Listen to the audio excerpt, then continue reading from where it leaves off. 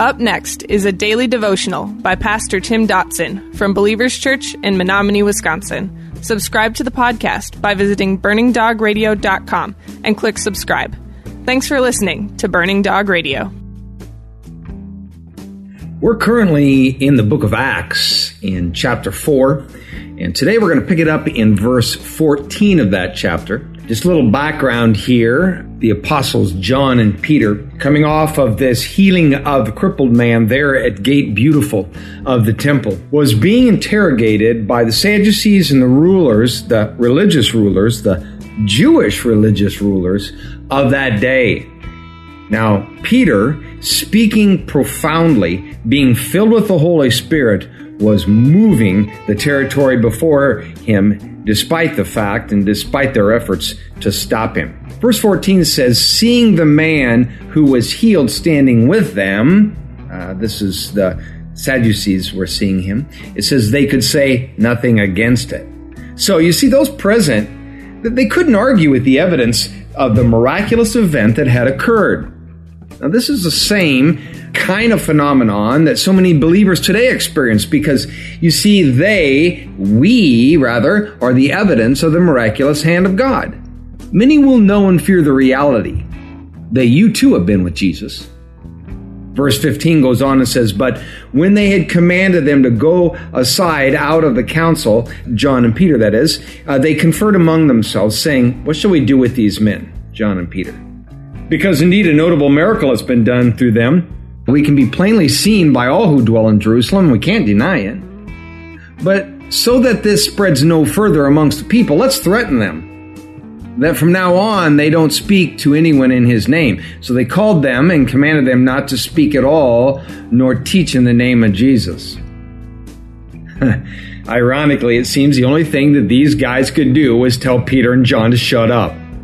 I mean, what else could they do? What else can they do to you today? I mean, everyone could clearly see what these guys had been doing, and they could hear what they had been saying. There was nothing for these rulers to do in an attempt to stop them, to shut them down, other than just telling them to be quiet. You know, these angry guys are still out there, and they're still trying to get you to be quiet. Verse 19 goes on and says, but Peter and John answered them and said, whether it is right in the sight of God to listen to you rather than to God, judge for yourselves, for we can't help telling the things which we saw and heard. I love that statement. We can't help telling the things which we saw and heard.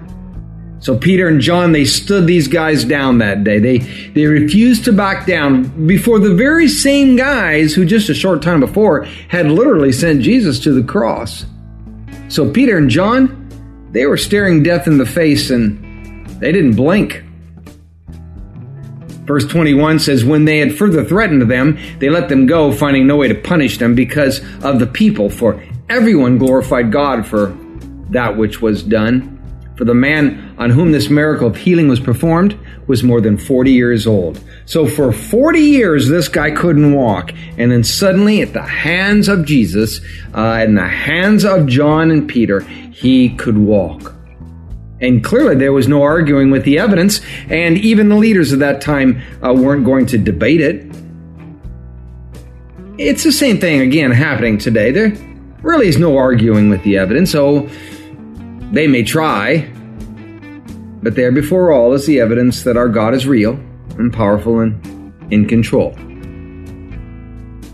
You see, they cannot debate or explain what God has done in you. All you have to do is stand up for all to see the glory of God. Going on in verse 23, it says, being let go, they came to their own company and reported all that the chief priests and the elders had said to them. And when they heard it, they lifted up their voice to God with one accord and said, O Lord, you are God, who made the heaven, the earth, the sea, and all that is in them, who by the mouth of your servant David said, why do the nations rage and the people plot a vain thing? The kings of the earth take a stand and rulers plot together against the Lord and against his Christ. For truly, both Herod and Pontius Pilate with the Gentiles and the people of Israel were gathered together against your holy servant Jesus, whom you appointed, verse 28, to do whatever your hand and your counsel foreordained to happen. Now, Lord, look at their threats and grant to your servants to speak your word with all boldness. And when you stretch out your hand to heal, and the signs and wonders may be done through the name of your holy servant Jesus. When they had prayed, the place was shaken where they were gathered together, and they were all filled with the Holy Spirit, and they spoke the word of God in boldness. The Holy Spirit, you see, had swept into this group and had empowered them to do effectively whatever they put their hand to. It was not because they were anything special. They were just people like you and I.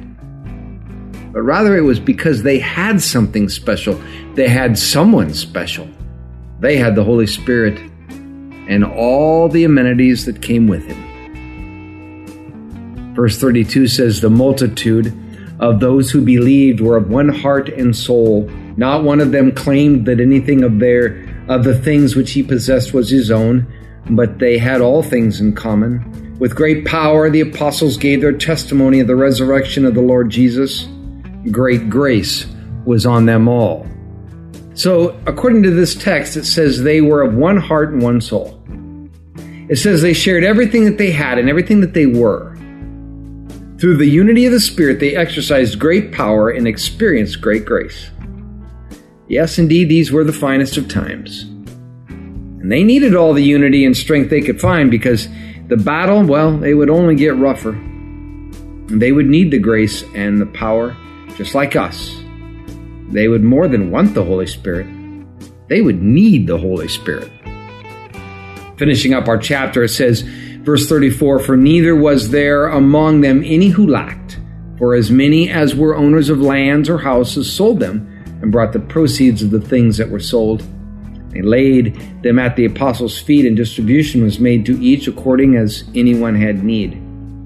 Joseph, who by the apostles was also called Barnabas, which is being interpreted son of encouragement, a Levite, a man of Cyprus by race, having a field, he sold it, and he brought the money and he laid it at the apostles' feet. So clearly, finishing up chapter 4, we can see that everyone was in this thing together. All the Christians, all the followers, all the disciples. You know, that's crucial.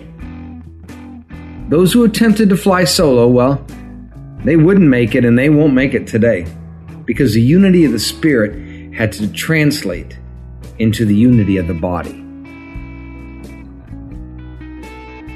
That was our daily devotions by Pastor Tim Dotson. To learn more about Tim Dotson or Believers Church, visit believerstogether.com.